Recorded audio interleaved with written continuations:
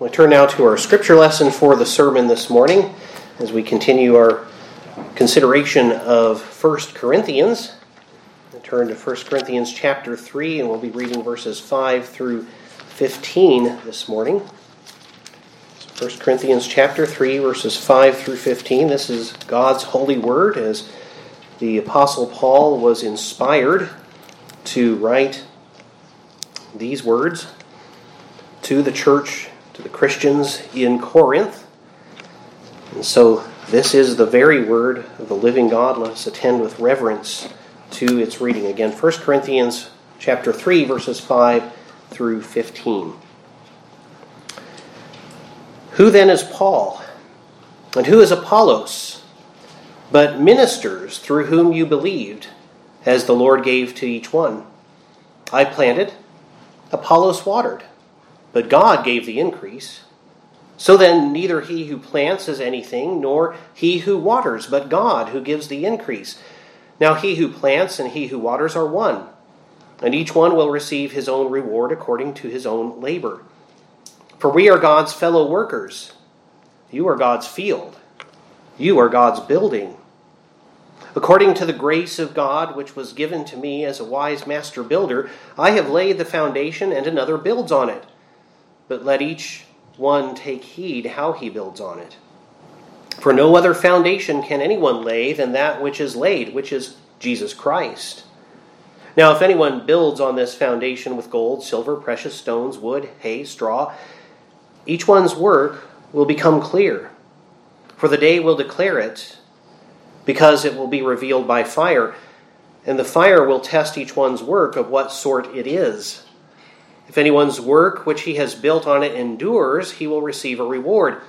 If anyone's work is burned, he will suffer loss, but he himself will be saved, yet so as through fire. Thus ends the reading of God's holy word for us at this time, and may he bless its reading, its exposition, and its hearing. Well, for a while now, I've been reading to our little girls from a book titled A Treasury of Children's Literature. Oftentimes I'll read it to them when they're in their high chairs or now their booster seats. They're excited. They're sitting in their booster seats now. And I'll give a little story that doesn't have much to do with the sermon here, but just to note what a great change it was when we told them, or really Kim explained to them, that big girls want to sit in booster seats, but you have to stop dropping your food off of your high chair before you can be considered a big enough girl to be in a booster seat. And they immediately stopped dropping the food off of their high chairs when they were off the tray and when they were in their high chairs. So now as they're in their high chairs or now their booster seats, sort of captive audience there for supper or dinner in the evening, I will read often from this treasury of children's literature to them. And some time ago, we read a story that I'm sure all of you have heard before, probably various versions of it. We call it The Three Little Pigs. And you all expect to know the story. I'll give the brief version here. Of course, there are three little pigs. They set out to make their way in the world. One of them builds a house of straw, and the second builds a house of sticks, and the third builds a house of bricks. And of course, it's only the house of bricks that the big bad wolf can't blow down when he huffs and he puffs. At least one of the lessons that story seems to be trying to communicate is that we should build our lives of lasting things, and not of things that can easily be destroyed. Well, if we were able to trace the origins of that tale, I would not be surprised. I'm not saying that I know this as a fact, I'm just guessing. And I wouldn't be terribly surprised if it had something to do with the passage we just read from Scripture, from 1 Corinthians chapter 3. For here Paul uses two analogies for the gospel ministry. One's from agriculture and the other one's from construction. And the one from construction has an application that's pretty similar to that of the three little pigs, about building our lives, in this case our spiritual lives, of things that are lasting, that will last into the world to come. The last Sabbath we saw how Paul rebuked many of the Corinthian brethren for their lack of progress in the things of God, for their lack of growth in the Christian life. They had stunted their own growth, so to speak, and were still thinking and acting in many ways as unbelievers would think and act.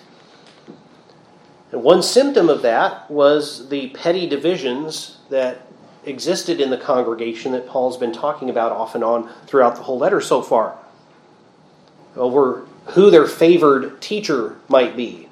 Some saying, I'm of Paul, and some saying, I'm of Apollos, and others saying, I'm of Peter. And Paul said, For when one says, I am of Paul, and another, I am of Apollos, are you not carnal? Are you not being, as we saw last time, fleshly? Are you not acting like your old sinful selves instead of like a new creation? And from there, Paul then launches into this passage about gospel ministry as carried out by himself and particularly Apollos, who spent a lot of time in the church in Corinth after Paul left. And Paul teaches several things here. Number one, the Lord gives faith. So it's not the teachers that we learn the gospel from that gave us the faith. It's God who gave us the faith. Number two, God gives growth in the Christian life. So again, it's not the teachers, but it's God. This is what we call progressive sanctification as we become more like Christ over time. That's God's work within us. Number three, therefore, all who faithfully teach the word of God share one ministry. It's not the ministry of Paul that we can favor over the ministry of Apollos, or the ministry of Apollos that we can favor over Paul. It's one gospel ministry. Fourth, some gospel ministers, yes, are going to focus on evangelism. That was mainly Paul's focus. And others on shepherding those who have been evangelized, those whom Christ has saved. And that's something Apollos did. Paul did it himself as well, but his focus when he was in Corinth was on the evangelism. I preached Christ. I desired to know nothing among you except Christ and Him crucified. And now Apollos is following up and watering. Paul said that that's what Apollos did in his time in Corinth. Number five, the foundation of the ministry of the gospel is Christ. If you're not on that foundation, you're not in the church. And six, good gospel ministry then builds sound doctrine on that foundation of Christ, the foundation of the true gospel. There are two sets of applications we're going to see from this information. One is for teachers, the other is for all of us as Christians in the church. For teachers, or those who would aspire to teach in the church, lay only the foundation of Christ, lay only the true gospel as a foundation, and then be careful not to keep Christ people focused only on those shallower things, only on those initiatory or those new things or those basic things, the milk, as we saw it called last week. To use the language from last week's scripture, feed Christ's sheep solid food. Yes, bring them back to the milk of the gospel, but feed them also on solid food. For all Christians, of course, this tells us to share the pure gospel with others. It's not only the ordained ministers in the church who are to share the gospel with others. It's all of us as the church collectively are called to the Great Commission, and we can do that in various ways in our own lives. But we share the gospel with others, but share only that gospel, that true gospel, not other messages. And then, of course, in your own life, and as an example to others, build on that gospel foundation things which are going to last into the world to come, eternal things, and not merely things of temporal, of worldly, of earthly value. So let's make our way through the passage. We'll see these things come out, I think. Paul teaches here, number one, the Lord gives faith. He writes, who then is Paul, and who is Apollos, but ministers through whom you believed, as the Lord gave to each one. You believed as the Lord gave that you would believe, right? And that word ministers there, by the way, as it's translated here in the New King James Version, it says we're ministers. Paul and Apollos are ministers through whom you believed. You notice it's through whom, not because of whom, but it's through them that you believed. That word ministers there, we're going to see another word used for servants later on in 1 Corinthians, but the one here is diakonoi, the plural for the word from which we get deacon. Now, Paul's not talking here about the office, the ordained office of deacon, but this is a generic word just for being a servant, an instrument. The verb form of it is waiting tables. Usually it's translated as waiting tables. So somebody who serves others. It's to emphasize that he and Apollos were merely instruments of the Lord in this. So if you think of using the waiting tables analogy, usually your waiter is not your chef, right? He's just bringing things from the chef to you. And Paul and Apollos were not the chef. They didn't create the gospel. They didn't create the faith in the people. They were the waiters bringing it to their table. They did not give faith that the believers in Corinth possessed. They were merely God's servants. They were his instruments for awakening and building that faith as the Holy Spirit worked within these people. It was God who gave the faith. The Lord gave Christians the faith which caused them to respond to that gospel that these servants brought to them. Whether it was the initial belief or the growing in the life of faith as they were being nurtured in it. Paul could only accomplish his role in this, as he says in verse 10, according to the grace of God which was given to me. This is God's work, not man's work. Ephesians 2:8 tells us, by grace you have been saved through faith, and that not of yourselves. The antecedent of that there is, the word that it's talking about is faith. Some would argue that it's grace, but then you're kind of redundant to say that grace, which is a gift, is the gift of God, right? Which is the next words, it is the gift of God. That not of yourselves, it is the gift of God. But either way, the only grammatical way to break that down would either to say that grace plus faith is the gift of God, or just the faith is the gift of God. So either way, we have to include faith in that statement. The faith that we have is not our own doing, it is a gift of God. In Psalm 22, verse 9, David writes, he's talking about the Lord, you, the Lord, made me trust while on my mother's breast. That's another way of saying you gave me faith. In fact, at least one of our translations in our metrical psalter says, gave faith while on my mother's breast. The Lord is the one who gives faith.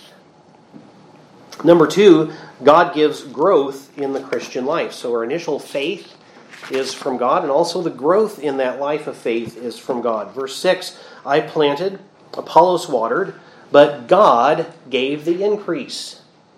Many translations actually just say God gave the growth.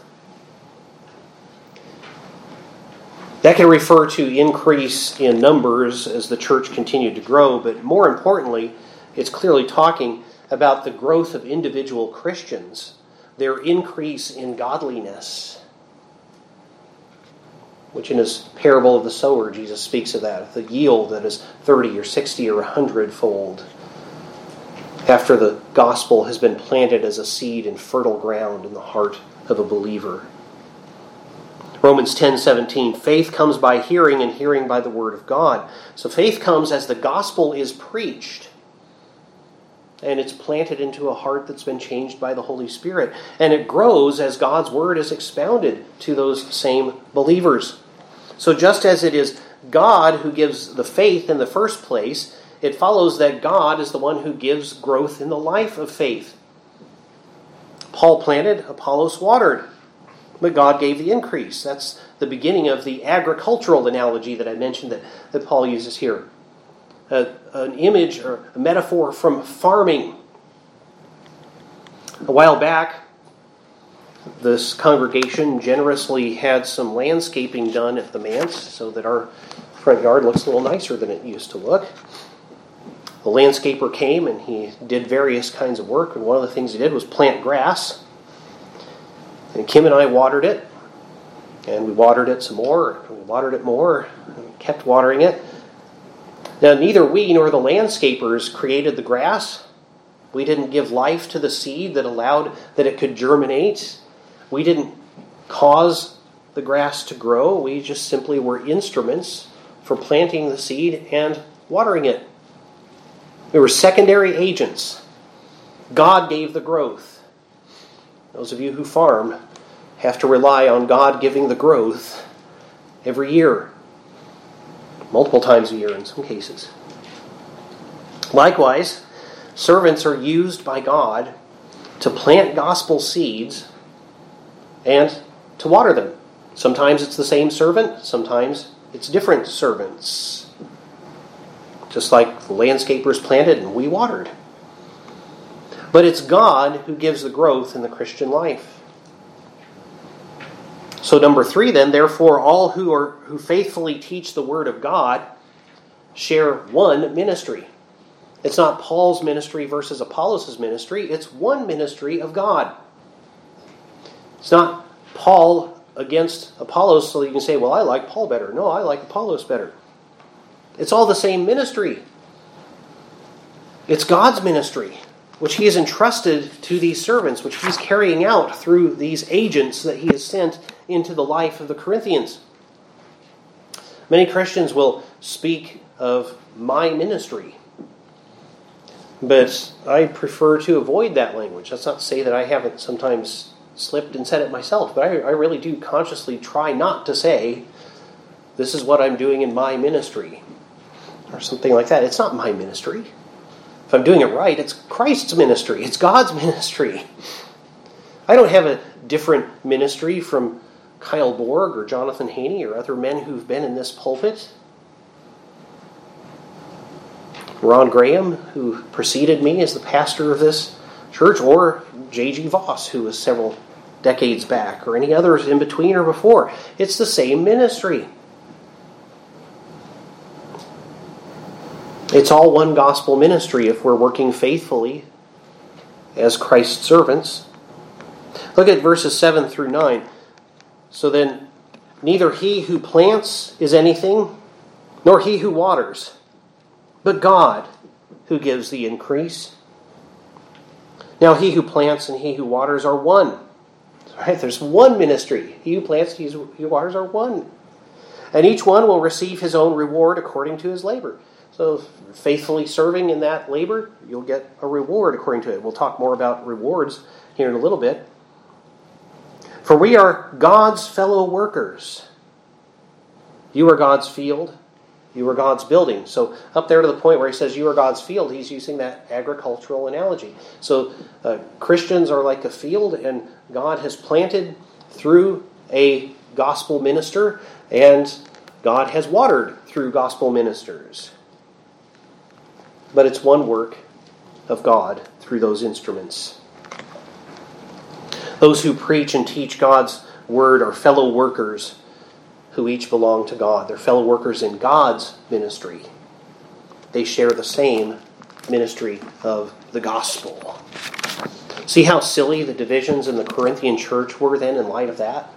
When Paul's saying, look at what you're doing here. It's one ministry of feeding Christ's sheep. Number 4, some gospel ministers are going to focus on evangelism. Paul planted. It's basically what Paul did at Corinth. He did watering too, I would note. But his main focus was, right, I desire to know nothing among you except Jesus Christ and Him crucified. I'm going to be doing the basic gospel ministry. Others are going to follow up and focus on shepherding those whom Christ has saved, helping them to get deeper into God's Word, to conform more and more to God's revealed will as they learn to live out the Scriptures. Apollos was a major servant of God in that ministry. Paul did that kind of watering in his long stay at Ephesus, where he could tell the Ephesian elders in Acts chapter 20, I did not shrink back from declaring to you the whole counsel of God. Mostly Paul went around the Roman Empire, especially around the Aegean Sea, in the lands of ancient Greece and what would be now Greece and Turkey and some other nations around that, around those two modern states. Others like Apollos. So while Paul is going around planting churches, you have other people who follow up like Apollos, and later Timothy and Titus. He left Titus on Crete. He left Timothy in Ephesus. and many other of whose names we know only a few, remained in those churches that were established by the apostles and pastored them, teaching them the whole counsel of God's word. So while the apostles and other early Christian missionaries were planting, others came along and watered. So in this case, Paul planted, Apollos watered. As Paul says in verse 10, according to the grace of God which he has given to me as a wise master builder, I have laid the foundation and another builds on it. So there he had transitioned just before that to saying you are God's building. You're God's field. Now he's transitioning into talking about or using a construction metaphor. So he's using the analogy or an image of construction. Somebody has to lay a foundation before you build a house on it. I don't recommend this, but try building your house without a foundation someday. It won't be around for very long. You have to have a solid foundation, and you'll also notice if you ever watch a house or any other building being constructed, that it almost looks like they're not doing anything for a long time because they've dug in the ground and they're working and working and working, and you can't see anything visible happening for the longest time, and then finally one day it looks like there's a foundation about completed there. And when they get that foundation done, then all of a sudden the rest of the house just seems to go in no time, as long as the weather cooperates. The house is there. But you have to have that foundation laid, and it has to be the right foundation, or the rest of the construction project is not worth much. But here, Paul transitions to talking about construction. And some gospel ministers are going to focus on laying the foundation, on planting the seeds. Others are going to be focusing on shepherding the sheep afterwards, on building the rest of the house, or helping you build the house. Shepherding those whom Christ has saved. Number 5, the foundation is the gospel of Jesus Christ. So Paul planted, Apollos watered. They're engaging in the same gospel ministry, but there's a focus on laying the foundation, a focus then on the rest of the building. But that laying of the foundation, what foundation can you lay? Well, it had better be Jesus Christ. It had better be the true gospel of Jesus Christ, or it's like the silly person who builds a house without a foundation, without a solid foundation. The foundation is the gospel of Jesus Christ, verses 10 and 11. According to the grace of God, which was given to me as a wise master builder, I have laid the foundation, and another builds on it. But let each one take heed how he builds on it. For no other foundation can anyone lay than that which is laid, which is Jesus Christ. So in addition to the things I'm going to focus on here, we also note that if you're building on the foundation of Jesus Christ, you'd better build things that Jesus likes on that foundation. But first, Paul notes, in other words, there's no other possible foundation for the church than Jesus Christ as preached in the authentic gospel. That's the milk that Paul talked about at the first part of this chapter. In verse 2, the message of Christ crucified, which he desired to know nothing other than among the Corinthians. The preaching of Christ, the true Christ for who he truly is the foundation of all gospel ministry. In Matthew 7, verses 24 through 27, Jesus actually says, therefore, whoever hears these sayings of mine and does them, I will liken to a wise man who built his house on the rock. And the rain descended, the floods came, and the winds blew and beat on that house, and it did not fall. For it was founded on the rock. But everyone who hears these sayings of mine and does not do them will be like a foolish man who builds his house on the sand. And the rain descended, the floods came, the winds blew and beat on the house, and it fell. And great was that fall. Those who by God's grace heed Jesus' gospel call, made through his servants, are standing on a solid rock. The foundation is Jesus Christ. Remember Paul's words about the gospel in chapter 1, verses 23 and 24. We preach Christ crucified, to the Jews a stumbling block, and to the Greeks foolishness, but to those who are called, both Jews and Greeks, Christ. So the gospel, Jesus crucified, is Christ, the power of God and the wisdom of God. The message of the gospel, the foundation of the Christian life, is Christ Jesus himself.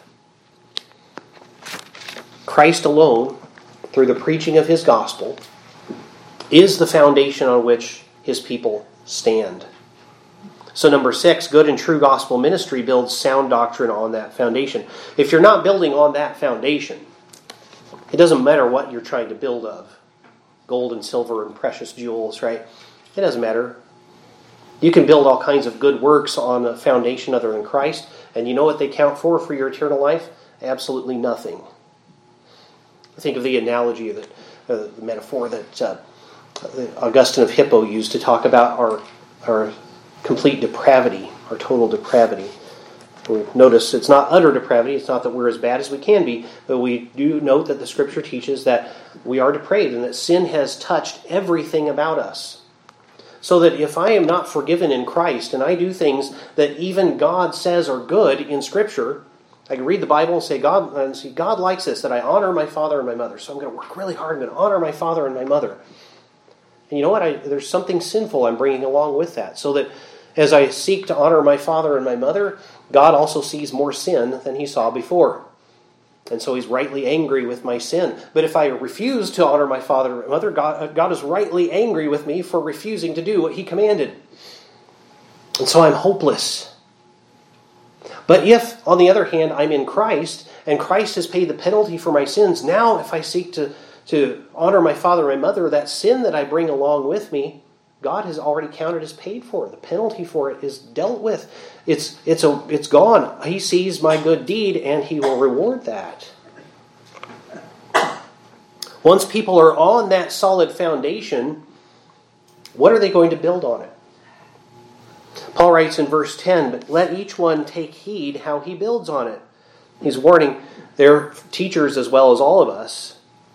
What doctrines are teachers proclaiming that people will build on the gospel foundation? Are they proclaiming things that are going to keep their growth stunted, keep them focused on this world? Wood, hay, and straw? And then also, what are you and I choosing to build on the foundation that we have of our salvation in Christ? Verses 12 through 15. Now, if anyone builds on this foundation with gold, silver, precious stones, wood, hay, straw, each one's work will become clear, for the day will declare it. It's the day of judgment we're talking about here. Because it will be revealed by fire. And the fire will test each one's work of what sort it is. If anyone's work which he has built on it endures, he will receive a reward. If anyone's work is burned, he will suffer loss, but he himself will be saved, yet so as through fire. Here's where the three little pigs story seems to connect.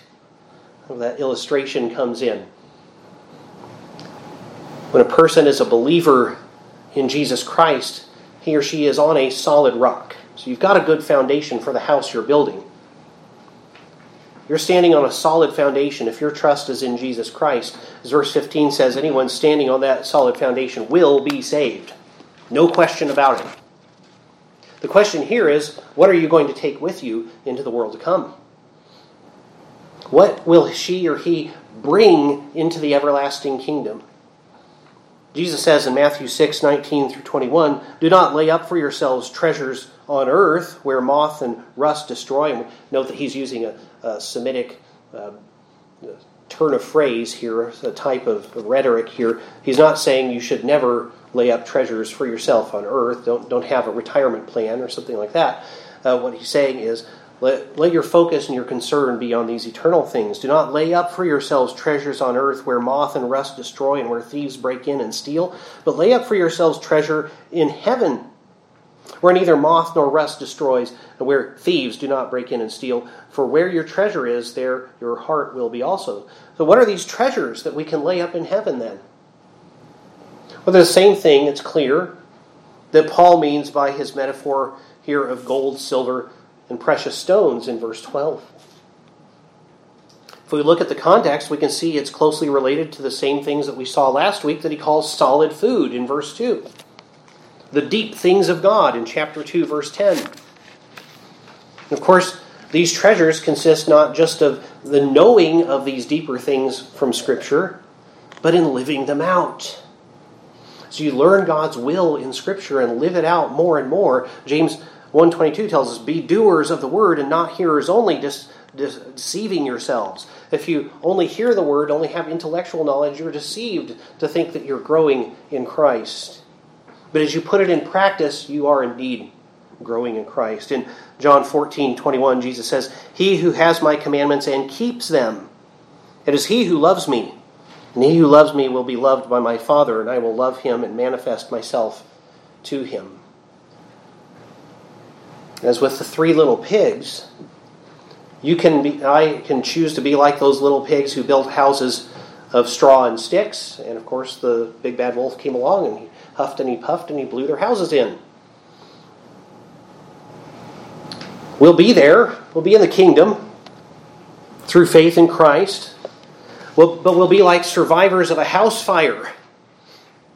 Alive, but with no possessions. Or we can be like the little pig who built his house of bricks, right? We can build of gold and silver and precious stones, as Paul says here. And through faithful service to Christ, through keeping ourselves focused on him and not on our earthly concerns. Yes, there are earthly concerns we have to deal with wisely. But we keep ourselves focused on the kingdom. And we lay up rewards in heaven as we serve Christ. These are things that will last beyond this world. So our applications come in 2 sets then. One is for teachers, or those who would aspire to be teachers in the church. And the other is just for all of us. For teachers in particular, pastors, elders, those who might have an aspiration to that office. Number 1, lay only the solid foundation of Christ by preaching the true gospel. It doesn't matter what's built on it if it's not that foundation. Preach Christ and him crucified. For as Peter says in Acts 4:12, there is no other name, that is the name than Jesus Christ, under heaven given among men by which we must be saved. No way to be saved apart from Jesus and faith in him. But then be careful not to keep Christians focused on those basic things. Teach them the basic things and then teach them deeper things, or see that they are taught deeper things. So often you'll hear of ministries where people will send missionaries to some remote part of the world, and they'll come back and they'll say, we gained 15,000 converts. And they haven't done anything really to follow up and make sure those converts are shepherded. Then more missionaries go to that same part of the world and they say, we gained 12,000 converts. Well, there were only 20,000 people in that town, so you got 15,000 one time and 12,000 another. What? That doesn't add up. By some ministries' calculations, all of South America is Christian right now, and we may as well just quit sending missionaries because they're all Christians. No. Oftentimes we have false professors. We also see that in many of those cases, nothing is done to follow up. So people who convert, I say in air quotes, one time, convert another time, and they convert another time, and they convert another time. When missionaries go back, they had this phenomena in Northern Europe at the end of the Middle Ages. The Viking Age ended, and it was the gospel really that ended the Viking Age. But as that period was happening, as the gospel was going into those Scandinavian countries, missionaries noted, and pastors who followed them up noted this phenomenon where lots of people seemed to get baptized. Once they started checking into this, there were lots of people who had gotten baptized multiple times. What was going on? Well, they were giving everybody a baptismal white shirt every time they went to get baptized. And so a guy would go and get baptized, and then his shirt would start to wear out, and so he'd go get baptized again to get a new shirt. I'm thinking that there was probably some cynical, not conversions going on there. These were not genuine conversions in some cases. But certainly we need to build on that one foundation, the true gospel message, but then also get people deeper into it. There has to be good follow-up. Get them deep into God's Word. Return from time to time to the milk of the gospel, but also get them eating that solid food. Get them into the deeper teachings from Scripture. Then for all Christians, that was an application for teachers. Here's for all of us. It's not just for ordained teachers in the church to share the gospel. Share the true gospel, the pure gospel of Jesus Christ with others around you. There's no foundation but Christ. But then in your own life, and encourage this in the lives of those whom you've shared the gospel with, build on that foundation things that will last into the world to come. That doesn't mean that you have no focus, no concern for your earthly life, to provide for your family and things of that nature. But be focused more on the things of God. By righteous service to Christ, you can lay up treasures in heaven with which He will reward you. This is not justification by works. This is only for people who are already justified by faith in Christ. All those who are already counted righteous. Serve Christ, and He promises a reward in the world to come for those who serve faithfully. Build those things as gold and silver and precious stones. Notice He doesn't even bother talking about bricks and stones here. He says this is like laying up gold and silver and precious stones. You're building a house that is not like a house that you would see on this earth. It looks so much more beautiful. Things of gold and silver and precious stones built on the foundation of your salvation in Christ Jesus. Well, let's pray. Lord our God, we do thank You for giving faith and growth in the life of faith. That we know that that is one ministry of the gospel. And we thank You for that one gospel ministry as preachers evangelize and shepherd Your sheep. Cause us to lay that one foundation of Christ and to build on it rightly things that will last into the world to come. For we pray this in the name of the one who is the foundation of Your church, in the name of Jesus Christ. Amen.